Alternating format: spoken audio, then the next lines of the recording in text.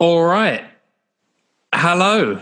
We are back. This is the Speaking Generally podcast. No, your ears are not deceiving you. It is the grand return from the previous, unknown previously to us, season finale. So here we are, George. What's going on? You calling that hunk of rubbish a season finale?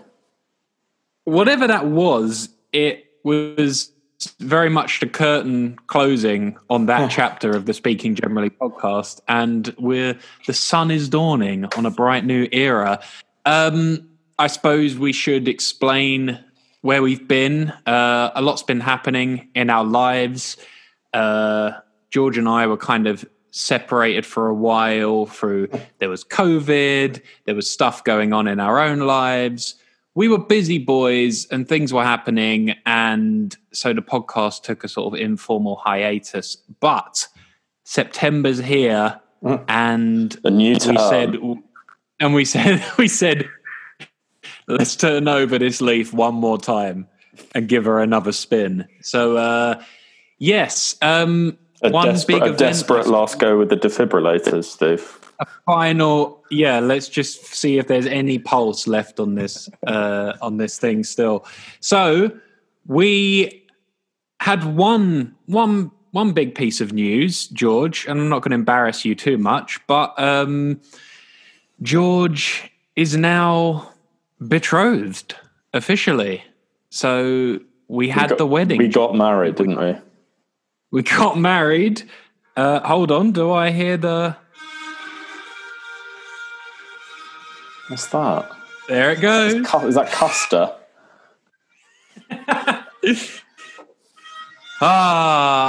Glorious day. So that was horribly the news. Self-indulgent podcasting. That was the news. George had his big wedding. He turned Elizabeth into a missus, and he's a married man, bachelor no more. So it's old single Steve and coupled up George. How do you feel, buddy? Yeah, to clarify, we didn't marry each other. That cannot emphasize that enough.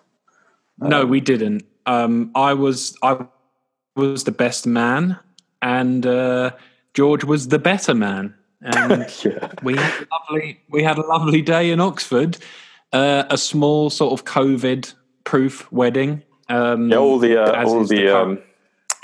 the universe's signs were really sort of indicating that we shouldn't have gone through with it, but anything that could happen and go wrong did go wrong. But got her to the altar kicking and screaming in the end. So here we are. You made it happen. Yeah. So that's a bright spot in 2020, and that if George, in a year where in many ways, lots has happened and very little has happened. Sort of lots has happened on a world scale. Maybe personally, you could say events have been rather slow and repetitive. But that was sort of the bright spot. That's a pin in my calendar for big moment of nice. 2020. It certainly was. It was a lovely day against all odds. And many different things conspiring against us. So very happy to have gotten it over the line. Well aware how hard it's been for everyone at this year, really trying to get any kind of milestone event done, wedding, funeral, christening, anything like that, getting people together. Particularly in the UK, it's been a nightmare. I'm sure it is in lots of the places where our listeners are as well. So yeah, getting it done actually did feel like an achievement in of itself, just in terms of planning and logistics during COVID, let alone it being a significant milestone in of its own right. So, yeah, very very happy. And for the two of us personally, my wife and I, Steve, not you and I, it allows us to move on with our. I think we talked about it in our earlier season that we are due to be moving over to the US, and that's now very viable now that we are hitched with visas and things, fingers crossed. So yeah, onwards and upwards for us, Steve. It's an exciting time, as you can hear in my voice. The young couple are pushing off from, is it 2 Plymouth Rock? Is it 4? Where did they, very much pushing off on the Mayflower, headed to the New World. And I guess there'll be some new chapters we'll be doing from America at some point in the near future, hopefully. I hope so. I mean, it's a place you often find yourself, right? It's not really possible with travel at the moment, so looking forward to us being able to reconnect over there. We're currently not in the same place. I'm in Denmark again. You're still in the UK, in the bowels of London, I understand, Steve. Yes, I made my way back into the big smoke. The returns. Again, a thing of like putting pins in your calendar, right? It was like the beginning of the year. We had that excitement when I was in Japan and stuff. And then COVID hit, everything crazy. And then I was sort of home. And then I feel like there's just some indeterminate amount of time passed where it's just, if you sort of had the memory book, there's just me at home with my parents for about 6 months. And then it was like, okay, I think I need something different to happen now. So my brother and I looked at each other at one point and we were like, let's get the hell out of here. And Enough's we decided to head up to London. Yeah, it was sort of that moment. It had just been a bit too much. And it was, it was time. So we got an Airbnb. We've hunkered down in an undisclosed location in Islington, and that's fairly specific. And it's a big borough, you know, but it's and it's been lovely. It's I don't know if we've talked about this on the podcast before, George, but I'm a big believer in chapters in your life, not in a only looking backwards, as Kierkegaard, your wife of whom is a great scholar Kierkegaard once observed, life has to be lived forwards and it can only be reviewed backwards. But I do believe in the reviewing backwards, there's something nice about having determinate full stops on certain periods and then a new period happens, because I feel like it kind of increases the amount of memories you have and you have more things to look back on. So basically, I thought I don't want to see out the entire year here at home in Essex, because the entire year is just going to be that blur of time. So coming to London is very much me definitively. You like that idea? Yeah, it's a good way, as much for the memories, as you said, but also just kind of segmenting up your use of energy, right? Like, oh, okay, this is all done. I'll be in America soon and I'll be able to kind of hit the ground running again. Like drawing that line under it does, it helps you, apply a new start when maybe there isn't technically a new one. It gives you a renewed sense of impetus. And I think that particularly in a year like this, that's a smart way to do things. Yeah, that's exactly it. I'm a big believer that I think there's someone who said that a change is as good as a rest, or change can be as good as a rest. I think that was one of the old wives said that. The old wives. And it does sound like a sort of Puritan type thing to say. But just like shaking it up now and then and deciding to do something different, I do feel gives you a just some excuse to reinvigorate, to decide some new plans, to kind of put some new things in motion. And I think it also works without needing huge upheaval, right? I think you can very clearly just draw a line under it and say, okay, it's autumn, it's been a difficult summer, this is me, I'm starting again. You don't need to be moving continent or getting a new job. It's just a state of mind shift, right? And that's quite a nice weapon to have.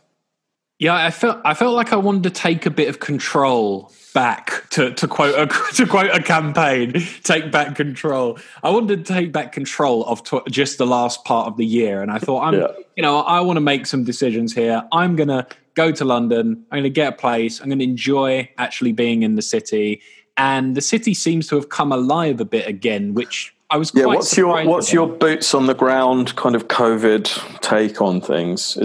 Does it feel safe to be out and about in London? Does it feel a bit risky? Do you feel relaxed? Do you feel on edge? How are things looking? Yeah, well, I have to say, from looking outside when I was home in sort of more rural Essex, I thought London was going to be more of a ghost town. And I thought just the image I had was like the streets have been emptied and nothing's quite working. And actually I came back probably in the last, month or two, people have sort of felt a bit more optimistic. And yeah, just getting back a few weeks ago, I thought, oh, wow, I'm surprised how much is actually going on now. Like, you go to some popular parts of town, parts of Islington, parts of Soho, and if you're there on the right evening, you think, oh, this thing's over. Like, people are acting like it. They're in restaurants that are fairly small. They don't look that socially distanced. They're, doing the London thing where they stand outside pubs and drinking, but cocktail bars have people inside, and they say, oh, we've got no tables because the government here are doing this whole thing where they subsidize some of people's meals to encourage them to eat out. So there's kind of, some days you go, oh, it just feels like collectively people have decided they're done with this. Now, of course, that's only a part of the country, and it's, maybe a particular demographic of people who feel more like emboldened because they're less at risk. But I feel like there's definitely a collective of the population who seem to have felt like they're sort of over it in a way. And that may be for the worse. We may find out they're making a terrible mistake. It's kind of really hard to say. Some people are predicting,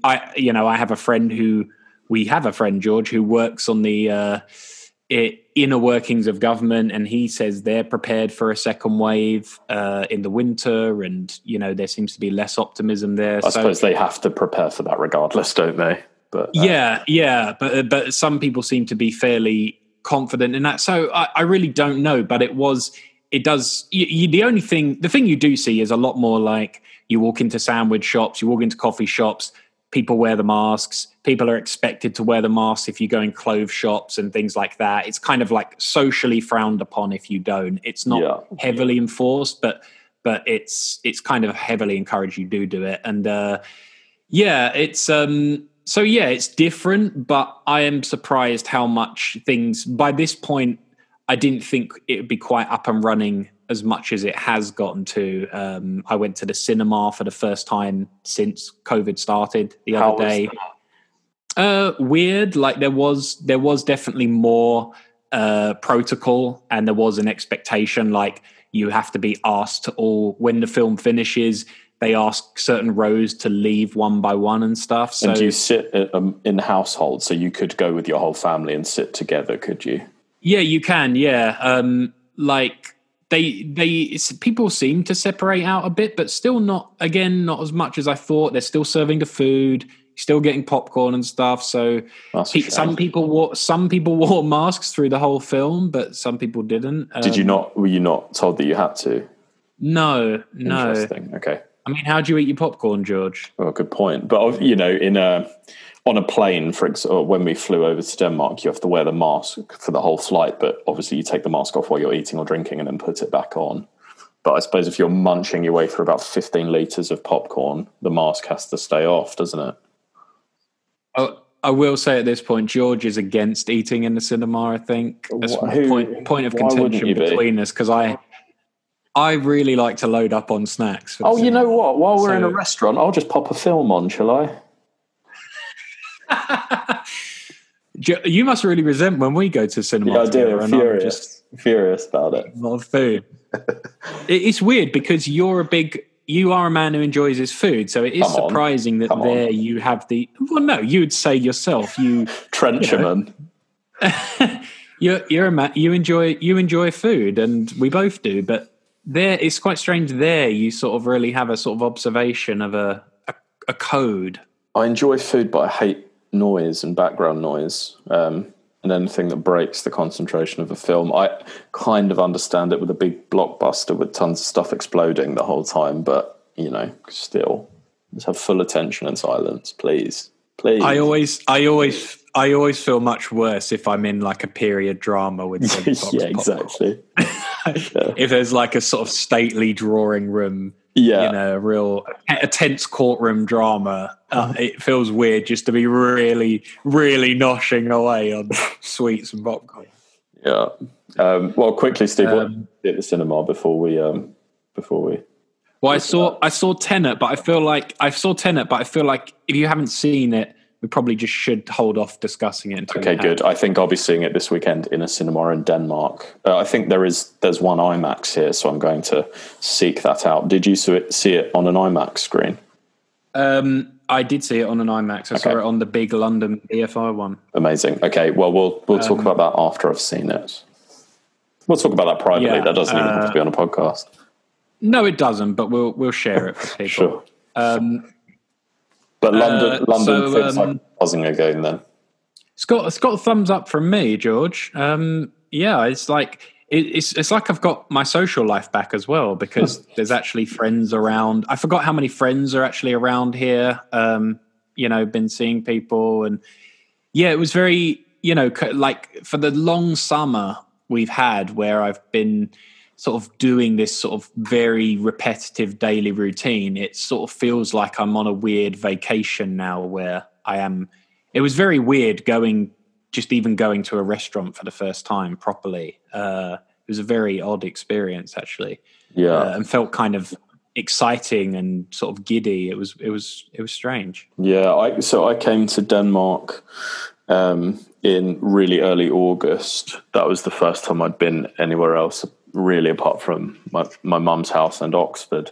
Oxford's been very quiet in England because there haven't been any students, there haven't been any tourists, and there haven't been any of the summer school students either. So that has felt relatively like a ghost town, because the summer is probably the busiest time. That's all been very quiet. So that has felt strange. And then coming to Denmark in early August, wearing the mask on the plane, the airport this side in the UK was dead. It was very efficient and quick, and the flight was early. Got to Denmark, wore the mask through the airport to outside. And then I was there for 10 days and didn't see another mask. It was a very different experience being in a country where, not that they're not taking it seriously, just that the numbers are down in such a state that people don't have to be as mindful as we had been earlier in the year in the UK. And it was really quite liberating to just see people, cozying up. It was really lovely weather. There were thousands of people sat on the waterfront in the harbour. I think nightclubs have been open here throughout. They close a little bit earlier than normal, but otherwise everything's almost exactly the same as it was. I think there's a bit of encouragement now to wear masks during rush hour on the train, but it's advisory rather than a rule. And it was really bizarre coming from one setup to see that one. Interesting. But a nightclub shocks me. Yeah, why would you be going to not because people are. Almost. COVID's just a great excuse to not have to go to a nightclub. Let's be honest. Well, that is the one thing where even in London right now, I'm struggling to conceive. Obviously, for the last decade, people have said like the nightlife is dying, right? Just because in general, many trends have led towards more people doing stuff at home, less people spending money out on things like that. So nightclubs have been a kind of industry in decline anyway. Yeah. But it feels it's getting even harder to imagine. Like I'm forgetting those things existed, where it's like, there is a thing where you can go with all these other sweaty bodies and dance. And that does seem like a weird idea now of purposely getting people in a very enclosed sort of, hot, sweaty space to be for sure gyrating against each other. I mean, one of the sort of fairly frivolous upsides of it that I'd certainly noticed more in Oxford, maybe it's probably the case in London as well, is because the city's a lot quieter, they've been able to close off quite a lot of the streets to traffic, and lots of the restaurants are now serving food outside because I guess they don't have the spacing capacity inside. So there's suddenly all these like lovely alfresco spots in Oxford that, it really changes the vibe of the city, being able to sit out on the old kind of cobbled streets and have a coffee. You'd never be able to do that normally. And that's, like a rare treat. I think you should sort of drink that in while you've got the opportunity. But that won't last forever. May I say, being back in Oxford with all of you, George, gave me a very powerful... all of you people. How big am I? With all of you. Every pound of you. It was... Yeah, it was. I had a very powerful sense of nostalgia, and as I was getting the train away from the weekend we spent at your wedding, I did have this weird pang of nostalgic sadness for the sort of, speaking of chapters in our lives. It was like, the Oxford chapter had already ended, but there was something about that was almost this closure to, you met your wife at Oxford and you came. I was there, you came to Oxford, and there was the closure. You got married, we almost have said goodbye to it now. We sort of don't have ties back to that city now that you were there for what, 8 years? No, I was there for about 5-ish years. Yes, Elizabeth was there for, all in all, I think nearly 8 years. And although I left sort of officially 6 years ago, she's obviously been living there and it's had lots of friends there. It's been a big pull. And you're completely right with that chapter thing. I felt like I've been in a sort of half chapter with Oxford for the last 5 or 6 years, going back and forth. But now that we're moving away, it does feel like a line has been drawn under a very significant place for me and for you and for lots of our peers over the last decade. So that's interesting to see what will come next. Yeah, we had our London years together, and maybe our American years are just beginning, George. Maybe. What do you think? A couple of pioneers. Having a plate of ribs and a glass of milk in the saloon. What have you been watching? There's a lot of Bugs Bunny westerns. yeah, exactly. A lot of Yosemite Sam. Wonderful. So I hope we can get back to America. I hope that we can cross borders again. Because it would be nice to, that was the grand plan this year. For those of you who haven't sort of followed the last 40 episodes of the podcast, that was the thing I was doing, wasn't it? As I was hopping around a lot last year, and the plan was just to keep that up and hop around the world again this year. That obviously the plan changed somewhat, but it might be nice if probably won't be as much globe hopping, but it'd be nice maybe to choose somewhere to plant myself for a while next year if COVID abates a bit and can maybe get myself back to Asia for a lovely sojourn. Well, come our way, Steve, because otherwise the time difference would be very difficult to get the old podcast to work. I'll come your way first when they allow, and then we'll see where that goes. Sure. So COVID, George, have you been? We're not going to talk about COVID itself more, but the things you've been doing. Have you been scouring the Amazons, the YouTubes, the Netflixes? I've certainly the Disney Pluses. Less so Disney Plus. I've certainly helped Amazon's share price inflate further. They've become a fabulous utility. That's good year for Jeff Bezos. Yeah, he's had a great one. And thank God for that, because airdropping books in like nobody's business has certainly kept me going.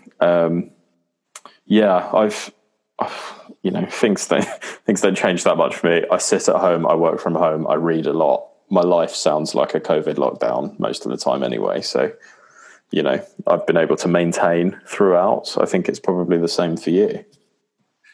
Yeah, I've been I've cruised a lot more Amazon Prime than Netflix. I keep finding myself switching away from Netflix when I just have a scan around and just don't really fancy it very much. And then Amazon Prime, I end up doing that thing of I'm subscribed to Amazon Prime, so I do watch some of the free stuff, but then I end up renting a lot of films on there. Yeah, they have a lot of the good libraries, don't they? Yeah, and it's like, it's £2 or £3. I'll rent that, but obviously you add those up, that ends up, you're paying. How much if I wanted to watch Mulan tonight, Steve? How much would Disney Plus charge me for the privilege? Well, that's the trick. You'd have to be subscribed to Disney Plus, wouldn't you? Well, you have to be subscribed, and then you have to pay for the film on top, right? On Disney, do you have to do that? I think you do for Mulan because it was supposed to be in the cinema. Oh, that seems. It's not just been lumped in. I'm fairly sure. I'm going to Google that while we're. See, that would seem cheeky on the Disney Plus front. Because that I seems to be. suppose it wasn't intentionally a Disney Plus release, was it? Maybe, yeah. It's $19.99, Steve. Really? So you're doing that on top of your Disney for just Plus? the one film? Yeah, a film that's been very poorly reviewed because it's an entirely boring lack of creativity to just make a real life version of an old cartoon. I haven't actually read any stuff about it. Is it really getting slated? It's just sort of soulless. Apparently, it's just a soulless remake. Looks a bit like Hero, but with the plot of Mulan. No dragon, no songs. Really? I think it's quite po-faced. That sounds terrible. Why bother? But just the whole remaking live action versions of a lot of nostalgic hits from the early 90s is a very exploitative thing. I've read a couple of articles also that suggested Disney were doing it. Maybe we've talked about this before, because if they make live action versions of films that were originally animated, they no longer have to pay residual payments to the original animators in the same way that they otherwise would. So there's an element of quite, self-involved longevity and protection of their expenses by doing so. But then is the hope that the live action ones would trump the cartoon, like people would rather watch them? Well, I'm sure they've hoped for that, but it's not going to work, is it? If you're hitching your wagon to nostalgia, you're not going to trump the nostalgic childhood feeling with a glossy modern version, however much Beyonce's in it or whoever else is in it. So yeah, a very sort of cynical move from the House of Mouse, in my opinion. But yeah. Have you seen any of the live remakes of their films? I've barely seen the cartoon, so I'm not the person to be talking about it, to be honest. But I mean, terribly. I've seen most of them, and I think I stopped around one of the more recent ones. I didn't bother with. I didn't bother with the Tim Burton Dumbo because I find Tim Burton insufferable these days anyway. But and Dumbo, it's always been a bit of a.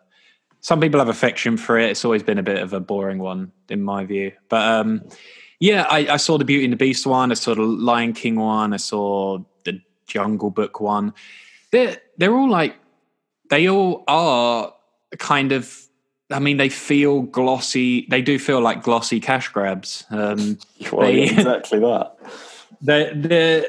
It's a weird thing, that transference of medium thing, where there's just, like some idea that people have where people do it with novels, don't they? Where they think, oh, imagine that novel as a film. And you're like, well, it's already a thing. Is it going to be better as a film? You kind of imagine it, well, not as a film, but you imagine it while you're reading it. Why do you need someone else's imagination to kind of codify that for you? Yeah, it's and people, people are always like, why can't they get The Great Gatsby as it is in the book on a film? And it's because it's a book. It's about the prose. That's why people love The Great Gatsby. It's people love the prose of it. Oh, Steve, I love that book, but I'd have loved it even more if it was 90 minutes long with a score. Yeah, exactly. How old are you? Be an adult. The funny thing is, there does seem to be a trend in Hollywood, and obviously there's been some great films that were great books, but there seems to be a weird. I think we've done a podcast on this already, Steve. We probably have. We won't over milk this, but some of the better adaptations come from books that were fairly forgettable or not revered as great works of literature. Like even David Fincher's really good at turning sort of airport books into really good movies. The Social Network was just that book, The Accidental Billionaires, which is just kind of an account of the Facebook founding. Even The Wolf of Wall Street was sort of a pulpy airport book, and just certain things of certain directors sort of, Stanley Kubrick did it with a lot of just took a Stephen King book, right, and made it into this really artistic film, Shining. Yeah, so I don't know. But I suppose Lolita, that people say the book and the film are good of that. But anyway, I digress. The book's a lot better than the film. The book is a lot better than the film. But I digress. The Disney stuff. I mean, the Lion King one is really got some egregious. I've got some egregious problems with that one. They take a bit. I know you're not super familiar with the cartoons, George, but there is literally a whole climax to that film, like one of the key emotional moments of the film, they completely botch. And it's like, it's weird because they copy loads of elements directly from the original, and it's like they just, to be different, they plucked out one of the pivotal best moments of the film. There's a bit where like Rafiki the baboon like hits him with his stick, and he's like, "Oh, that hurt," and he's like, "Yeah, the past can hurt," but he's kind of making this whole point about how like he's got the guilt about his father, Simba does, and there's a really emotional moment, and Rafiki says this stuff to him, and he runs back to Pride Rock to go and save it, but they completely botch it in the live action version. And there's these really strange creative decisions where they every time they diverge, it's worse. And every time they try and copy the original, it just reminds you of the original and be like, oh yeah, that was a good moment. Yeah. But it's just, they are like these fairly, it's almost just people want the novelty of seeing, well, what would it look like if the Lion King had realistic looking lions? And that's sort of the whole gimmick, is just, oh, wouldn't that be cool? And it's like, it's kind of cool for 5 minutes, and then they lose the fun. The animation has a lot of like emotion in it, and a lot of like the fun of it, like Mulan. Be a lot more creative, can't you? Yeah, the Mulan has a silly talking dragon voiced by Eddie Murphy. I mean, you sort of, if you remove that from the film, that's one of the things people liked in Mulan. It's got great songs. So we have not seen Mulan, but it seems to be getting the thumbs down from the Speaking Generally podcast. That's the kind of quality film reviews you get on this. What were we saying? Oh yeah, we were talking about how we've been, keeping ourselves busy. You've been veering towards Prime over Netflix, but I would say in terms of cultural consumption, it's been fairly business as usual for me. So you've managed to keep it all up.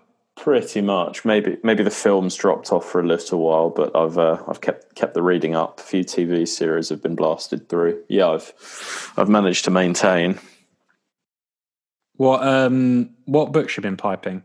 Was that our way of kind of moving on to our little section of books and films?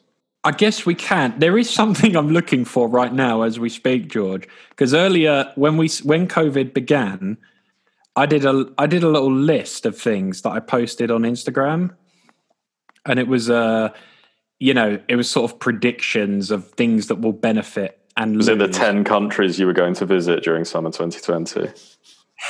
Yeah, exactly.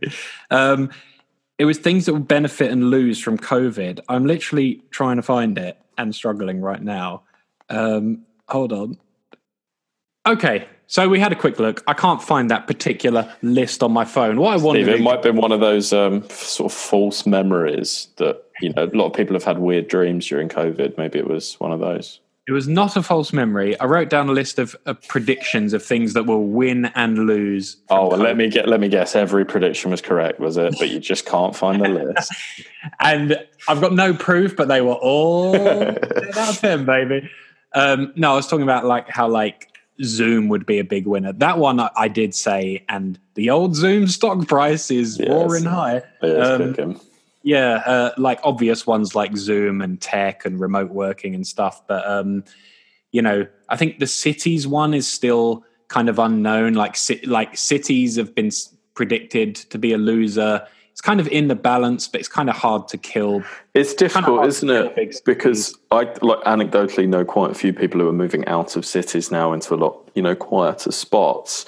But at the same time, that just means you could go, oh, there's an amazing apartment now available in Brooklyn that you wouldn't have been able to get your hands on before. So I think it'll be a changing of hands rather than an entire generational or cultural, shift in the use of cities. I imagine it would just be younger people who are less at risk of COVID will just, step into the breach. That's the thing. As soon as a place drops in price, if it's if Manhattan or London or something, a bunch of young people will be like, "Yeah, I'll take that," and they'll sort of go for that. Because I think a lot of the people, again, like anecdotally, it's people who didn't have much space during quite an intense lockdown that we've never experienced before. If you didn't live through that yourself, you don't have the trauma of it. So you go, oh yeah, cool, nice apartment, there's a park nearby, I'll go and do that. Because I think if you're slightly optimistic, you would think lockdowns won't be as serious as they were at the start of this year. So yeah, if you don't have that residual trauma of being locked in your apartment for 6 months, then the apartment looks lovely. Yeah, I think the only thing that does affect it is just general continued uncertainty, which makes people like hesitant to make any big purchases or Sure, it's just very hard to get a mortgage at the moment as well, right? In the UK, certainly. Like even renting, I've not signed any. I'm doing like sort of Airbnbs at the moment. I'm reluctant to sign a 12-month thing because I'm like, sure. I don't know what's going to happen. But yeah. So anyway, we were talking about all that stuff, but getting around to all of that. One of the obvious big winners is the old Amazon Prime. So yeah, I guess long way of coming around. Say, what have you been rustling up on there, George? Actually, I'll start with a film I watched on Amazon Prime. I don't think it's available anywhere else. I really enjoyed it. A very good friend of ours hated it and stopped watching it about halfway through. So make your choice based on that. But it's the film Columbus. Yeah, it's directed by a guy who previously made music videos. He has an interesting kind of mononym. What's his name? It's his first film, I think. Yeah, his name is Kogonada. I think he's a Japanese guy. But it's set not in Columbus, Ohio, where the Philip Roth novel is based, but it's in like a much smaller Columbus, somewhere else in the US. Very small town, but it's really famous.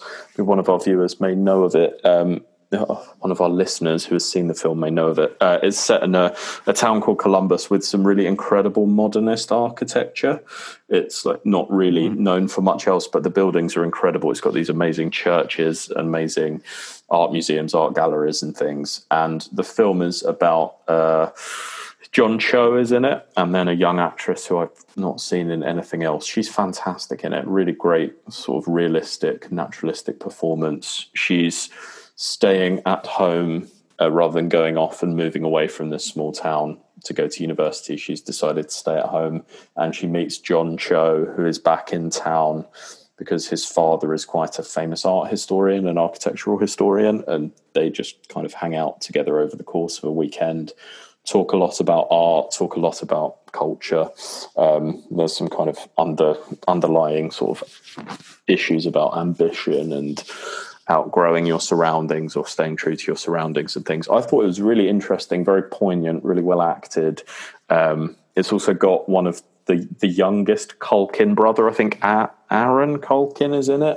He's also very good in it for quite a small part. They talk about literature a lot.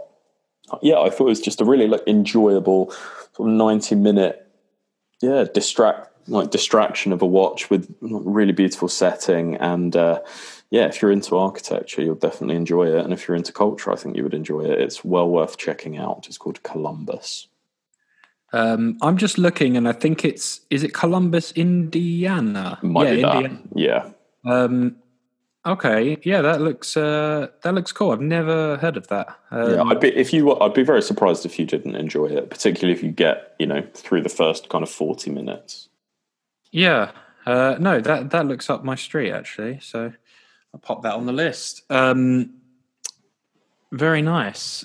What have I trawled through? I watched a film that I've been told to watch several times, but have never watched. A few more years older, but it was Manchester by the Sea. Oh yeah, very good. Very enjoyable. The friend of ours who dismissed Columbus as Manchester by the Sea is his favourite film. So yeah, that's a big shout, but yeah, really enjoyable. Sort of really nicely paced film. I think it's like it's not like over dramatic, but it has moments of drama in it. But yeah, just a very sort of moving drama of a guy who ends up having to take care of, is it his brother's kid? I can't remember the specifics. I think it's his brother's son, and his brother dies, and he ends up having to take sort of parental control of him, but he's got some problems of his own and some drinking issues and some past problems with an ex. But it's just a very moving, realistic sort of well acted drama. I really enjoyed it and thought it was a definitely worth watching. Very worthwhile watch. And Casey Affleck really knocking it out the park. He's great in. Have you seen The Assassination of Jesse James? No. Jameson keeps telling me to watch that. That's brilliant. Not to hijack a recommendation, but that's from maybe 2007. The Assassination of Jesse James by the coward Robert Ford, and it's Casey Affleck and Brad Pitt. Brad in a very kind of low-key role was definitely one of the better films of that decade, right up there with the best westerns of that decade. Beautiful, like incredible cinematography, another really well-paced film. Like one of the better films that's slipped under the radar for sure. I'd highly recommend that film. You would certainly enjoy it. That's a weird one because some people who, like, I've heard plenty of people anecdotally say they really enjoy that film, and it sort of has quite an average, like, Rotten Tomatoes ranking. But the people I know who have seen it have said, like, oh, it's great. You really should watch that. Yeah, but it only has like a 77% on Rotten Tomatoes. Trust your friends and not an algorithm, I would say. In the face of Amazon Prime. I don't think Eric Schmidt at Google wants to hear that. No, I know. Harder to monetize. Yeah. You know, I thought about the Amazon algorithm. It never says to you, hey, you know, you seem to watch a lot of this stuff. Maybe you need to do something different for a while. Yeah. Maybe you read too many of these books and you need to try going outside, get some fresh air. No, it's not your friend, is it? No. But yes, I will definitely. I'll keep that on my list as it already was. A TV show I want to talk about, George, because we've both watched it all now. It's new, it's fresh, it's Devs. Oh yeah, lovely. Me and my brother kind of got really hooked on that over the last couple of weeks, and we just finished the last episode a few nights ago. It's good, isn't it?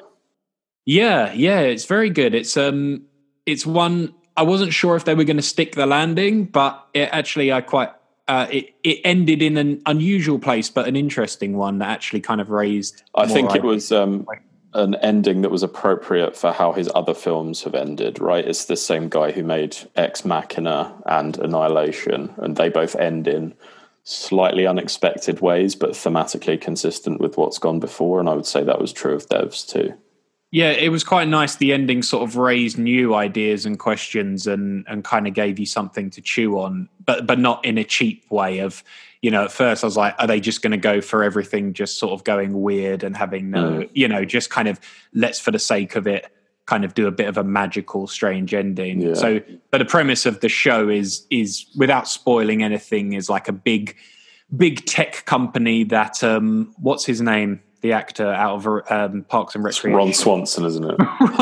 Ron Swanson. Nick Offerman. Nick Offerman's like this eccentric head of a big tech company, and they have a very mysterious part of the company for the elite called Devs, where there is it giving away sort of talk about what Devs?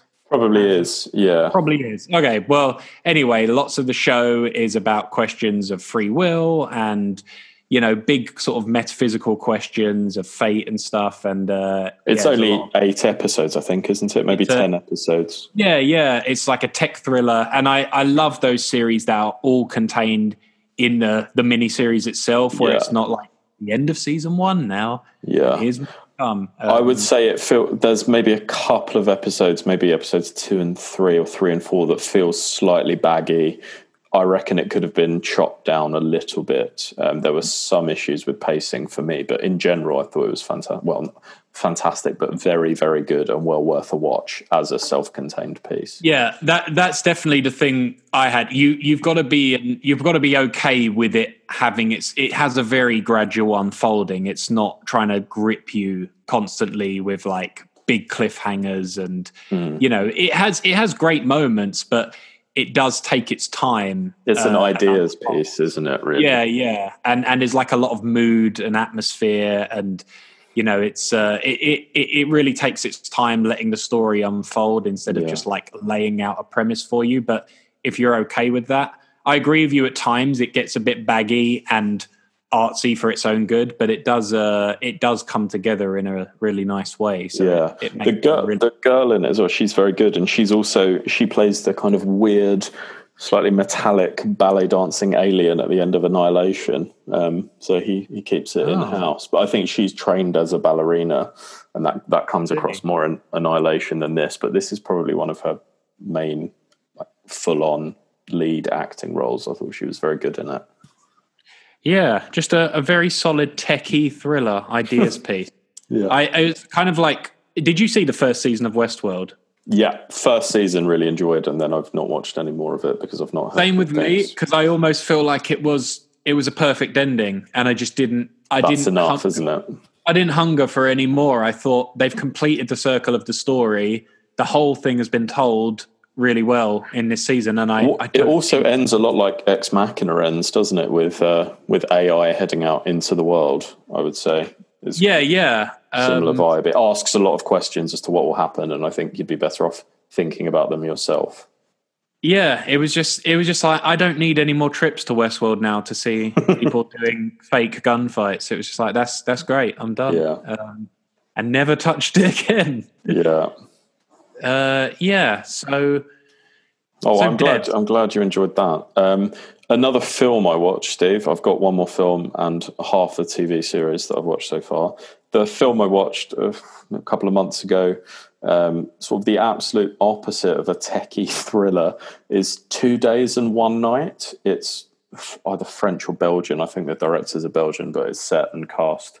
Maybe it is set in Belgium, but with a French cast. It's Marion Cotillard in it, and she plays. It's set across the span of 2 days and one night. She works in a sort of manufacturing warehouse in a rural or semi-industrial, middle of nowhere part of either Belgium or France, and has been laid off from her job on the Friday by a kind of vote among the staff, and she petitions her manager to give her the weekend to see if people will be willing to vote again for her to have her job back by the Monday morning if she can get enough people to vote for her. And it's just about her and her husband and her family trying to deal with that. It's really good. She's fantastic in it.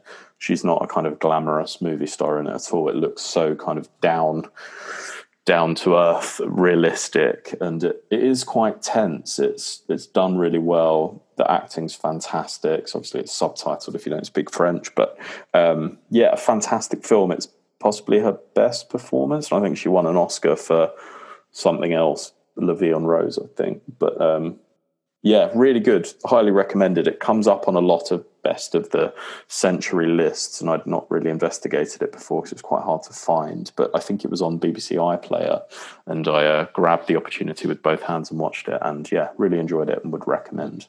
What's that one called? 2 Days, One Night. 2 Days, One Night. I have seen that on some of those best of the decade lists. Yeah. It's definitely worth a watch. There's some random ones that come up on those lists again and again that I haven't seen. Like that Taiwanese one, Yi Yi, comes up a lot. Yeah, I've not seen that. Haven't seen that. And that Hong Kong one, In the Mood for Love. That's really good. That's really beautiful, actually. Really good. I'll pop those on. Let's see. Are there any... I'm trying to think. I don't know if I've seen movies I really loved. I've seen one that I sort of found disappointing was The Lighthouse, the Robert Eggers film. Have you seen that? Oh, no, is that the black and white Patterson and Willem Dafoe. It looked really interesting. Was it not? It is interesting, and it's almost like, I think the first half is better. The second half goes off the rails a bit. It doesn't go anywhere as interesting as it promises in the early parts. I think it's there's some really good character stuff with Dafoe and Pattinson, and the whole film is just them two together in this sort of rainy, dreary island with a lighthouse. But it's almost like a play, but it's weird that guy also made The Witch, and that's another film where there's really good moments in The Witch, and yet I think as a whole piece, it doesn't really come together for me. It kind of ends up not really being about much in the end. Like, I don't know if there's as much substance as style to his films. I think they try and do these big sort of biblical themes and try and take on kind of reinterpretations of classics. But I don't know, both of those so far, he's sort of, to some people, he's like a real visionary. And I think he's got a great directorial style. I think he's got a really great mood, but I don't feel like both of those films add up to a lot by the end. Have you seen The Witch either? No, I haven't. I'd heard quite good things, but again, it is good. It sort of has a balmy ending, and again, it's like, yeah, just both. I don't think I like 5-star knockouts that some people do. Yeah, I kind of admire them without being that enamored of them. Sure, yeah, but yeah, The Witch is worth a watch. But one, what was a film I was into? I did watch.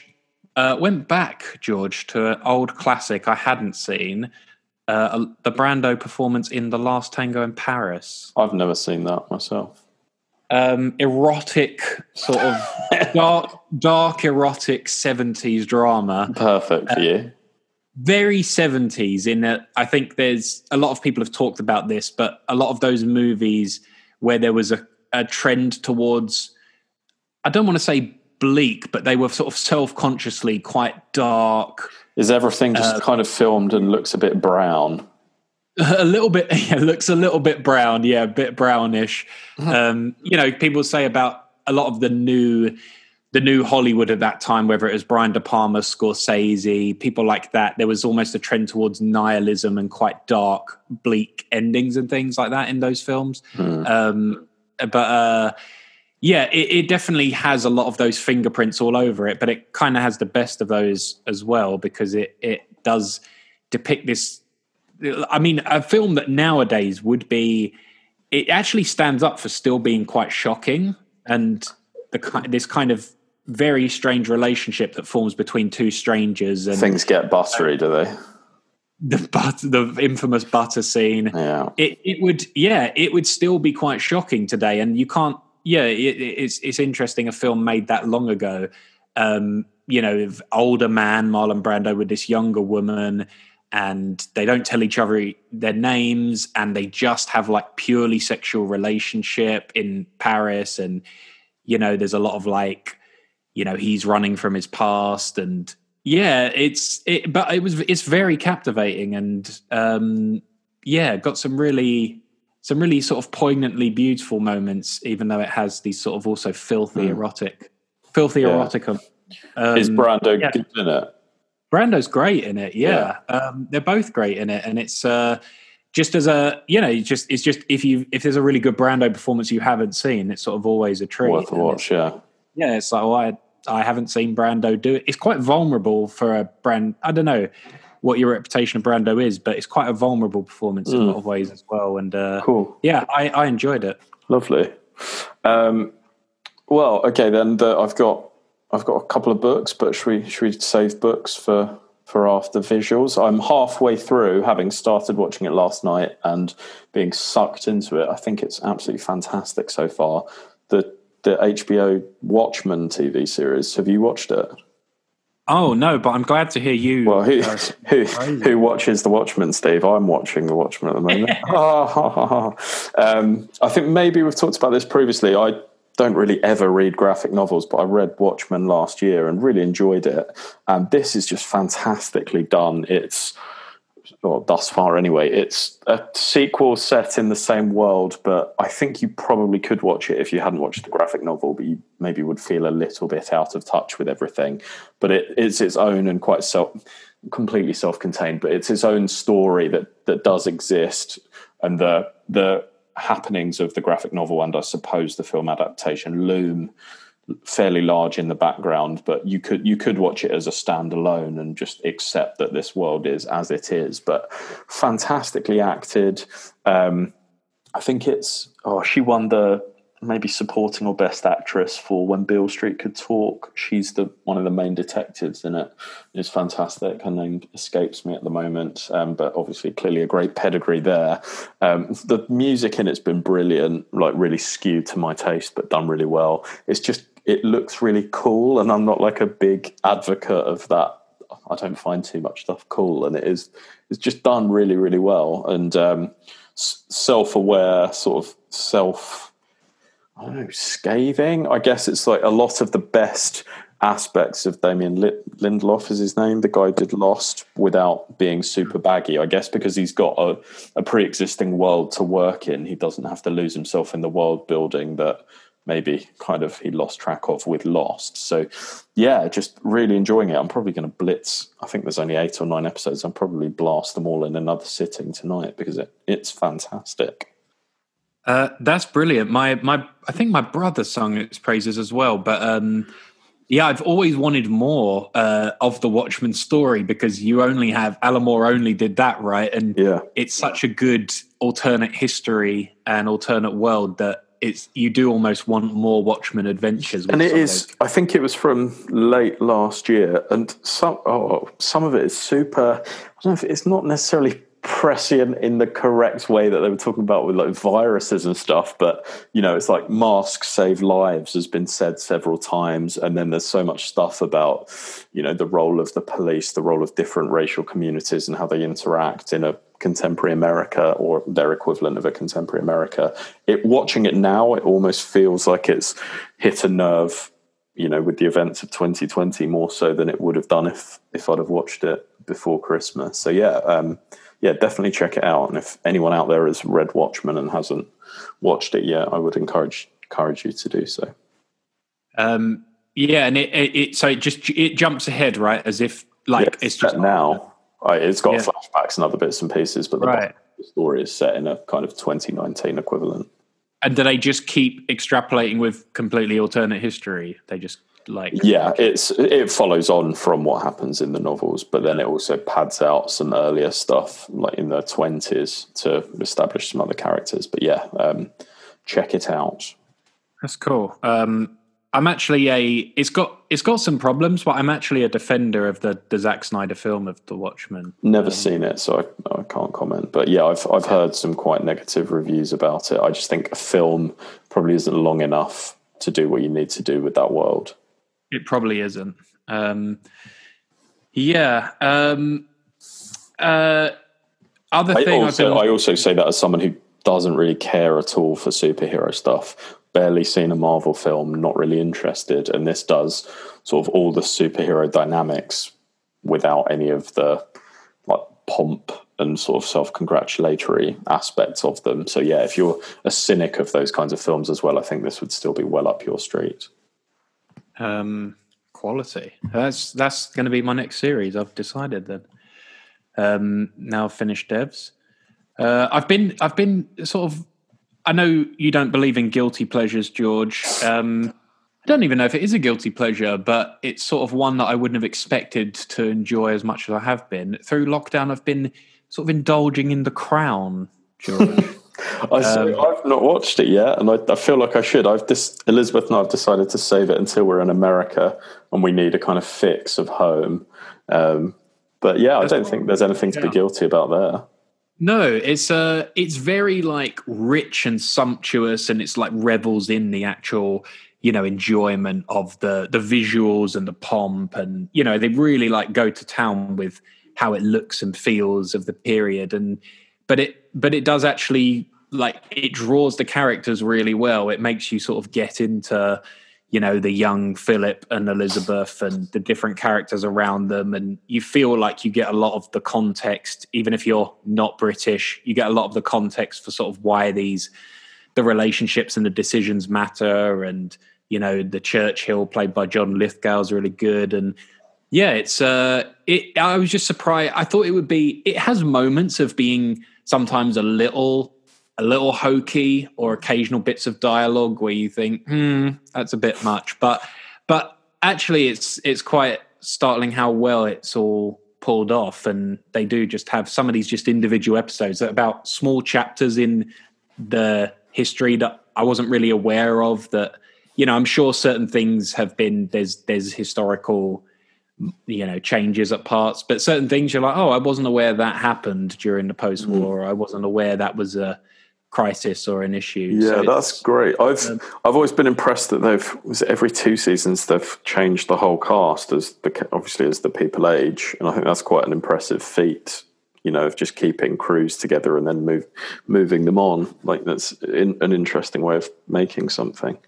Yeah, so I think they are now, if I'm not wrong, I think they're now doing the sort of Diana period. Yeah, I think that's going to be the end, isn't it? That'll be the end, yeah. So it'll be, I guess the COVID season, not much will happen. Yeah. So. Markle's out in the cold. It'll just be about Harry and Markle in LA. They can play themselves, I suppose. It would be this. That'd be perfect. It would be this nice full circle though, because a lot of the first season has what's his name, who abdicated, Edward. Yeah. It has a lot of him being quite bitter and resentful, after his abdication. Right. Where he's sort of chewed out of the inner circle. So there would be this sort of weird history repeating itself thing, because obviously he married an American and had to abdicate, and because she was divorced. Divorcee as well. Yeah, same for Harry. Yeah, same for Meghan. Is she a divorcee? Yeah. All right. Yeah. So that would be this nice sort of full circle thing, but it's probably getting a bit. We don't know how that story's going to end yet. So there, we've got some of that going. The Crown. It's been a nice comfort. Fabulous. Okay, Steve. Well, I don't have any more visuals, but on the bookie front, which obviously the Amazon Prime guys are making happen for me as well. Although I do often buy second hand, so Bezos isn't making much of a profit, but then neither is the author. So I don't know if that makes me a good guy or a bad guy, really. But the first of the books I've really loved during the lockdown period is a novel called Old Filth by Jane Gardam. I think it's from about 2000. It's from 2005. Before you get ideas, Steve, Filth stands for Failed in London, Try Hong Kong. And it's about a guy who is a QC and a judge, and it follows his life from a little boy kind of born during the Raj. So it probably would map against The Crown, really. And he becomes a QC in London and then moves out to Hong Kong and sets up a practice there. It's quite a short novel. It's about 250 pages, but it just fantastically draws the characters so beautifully, really well written, kind of evokes an old world Englishness, and it flits between him as an old man living in Devon or somewhere in the south of England now in his sort of old age, and then his life as he's grown, and all the antics he got up to. But it's just really beautiful, quite funny, a bit evocative of something like Edward St. Alban, but maybe not as serious. I really enjoyed it. It was very sort of fun and distracting, but very literary at the same time. It was short. I think it was shortlisted for the Booker Prize. It seems like she's another one of these authors. Another example I can think of is Penelope Lively, who won the Booker Prize for Moon Tiger. But if you look at any of her other novels, they look like really kind of like dumbed down chick lit, and I think it's just the cover designer at her publisher is not doing her any favors, and I think that may have happened with this Old Filth as well. But they were republished a couple of years ago with much more appealing jackets. But there's a trilogy. That was the first one from his perspective. The second novel's from his wife's perspective, and then there's a third, and I have both of those on my to read pile now. But a novel I hadn't heard too much about and really, really enjoyed, and there's always a great payoff when it's expectation and reality or whatever. But highly recommended. Interesting. Well, should I go for a fiction then? I'll go for a fiction, George. This is one you recommended to me that I read over lockdown, and it was Leaving the Atocha Station by Ben Lerner. Lovely. I don't know if we talked about this on the podcast. I think I may have mentioned it on the podcast, but we've certainly championed him on here. Yeah, we probably have. I'm a bit iffy on the other Ben Lerner novels. I have a kind of, that's another one I admire them a lot without especially liking them. But this one I was much bigger fan of. It's kind of his first novel, but it's very poetic, but it's also kind of quite like the plot is kind of a bit insubstantial, right? It's him as a sort of exchange student hanging out in Spain, sort of, looking at art, smoking a lot, being sort of falling for a girl, sort of like a lot of standard sort of young man novel. It always, stuff. when I think of it, I don't know if this is completely wrong, but maybe because I just watched the film at the same time as I read the book, but it makes me think of the Darjeeling Limited by Wes Anderson, because it's a bit kind of aimless and pottering around in a country where you sort of culturally don't belong, and then there's this moment of quite intense tragedy, and it reframes how you feel about it. And I felt like that about Darjeeling Limited. Yeah, actually, that's quite a good description. Yeah, it just had a lot of the things I really like in those sorts of novels. Like those novels can sometimes feel, if they're too long, they can feel like very baggy and drifting, and okay, this is getting boring now. But it's kind of a nice, like this podcast, I suppose. Yeah, it's a nice lean length. You kind of stay. It doesn't outstay its welcome. It's really he is a poet, so he has a very like lyrical way of writing. He's just very very linguistically gifted, and I just thought this. It's quite short, isn't it? It's like 150 pages or something like that. Yeah. So don't go for it if you're looking for a sort of plotty, gripping sort of plots. But if you're just looking for something to have a little quiet read of, enjoyable stuff. I also read a non-fiction that I was very enamored of called Dreaming the Beatles. Probably the best book on... I don't read many books on music. I'm generally not that interested in the inner workings of bands and, musicians and things like that. I find, it's just not where my interests are that much, but I'm a big Beatles guy. I love the dynamics between I can sort of never get enough fodder of little trivia about Lennon and McCartney and just little bits about how certain Beatles songs were written or the thoughts behind the albums. And this one's written by, I think it won a music prize, or the author did. It was, he has a really good way of, he doesn't like tell the story of the Beatles that people have heard 100 times. It's more, some chapters focus on one of the members, some focus on a particular album, Sgt. Pepper, and or a chapter focuses on all the best and worst covers of Beatles songs. And he's called Rob Sheffield, music journalist at Rolling Stone, and it's just a really good telling of the characters, the kind of different philosophies at work, how the work actually got done in a lot of ways, and like Paul was the kind of driving force, but the kind of different creativity clashes between the band and how they broke up and stuff. But it's just it's really the kind of subtitle is, it's about looking at the story of one band, how it changed the world, and why their influence seems to continue to grow over the decades rather than diminish. And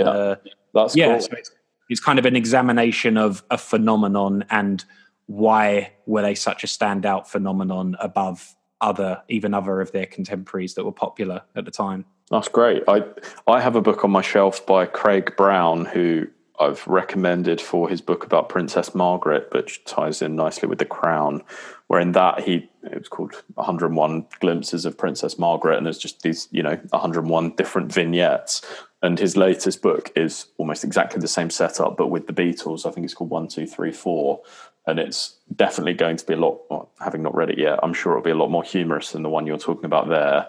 And I think that'll paint quite an interesting picture, a bit more of like a kaleidoscope of just odd little tidbits. So that would definitely be one to check out as well. But this sounds really good for being a bit more academic without being dry, I guess, which is kind of what's best about music journalism.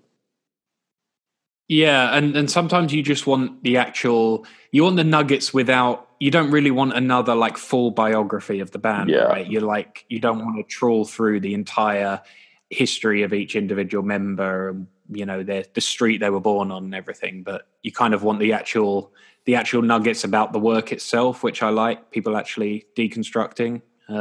That's cool. Yeah. So is it new? No, it's a few years old, but it's in the sort of 2000, cool, and maybe 8 or 9 or something like that. Yeah. So that's. I mean, should we call it there, or do you want to keep going? I think we should. I mean, I've got just the book I'm reading currently. It's kind of. I'd certainly recommend for being maybe the opposite of why you recommended the Ben Lerner, because if you do want a very well written but very plot driven novel, it's called And Now We Shall Be Entirely Free. It's by Andrew Miller, who in the UK won the Costa Prize for his novel Pure, which was a very good book about building a cemetery in Paris. This is set in the kind of Pride and Prejudice, Jane Austen era, soldiers returning from the Napoleonic Wars and then trying to lose themselves back in the UK. And it's essentially a manhunt through kind of Jane Austen England. And it's really well done, really good, a page turner and very well written.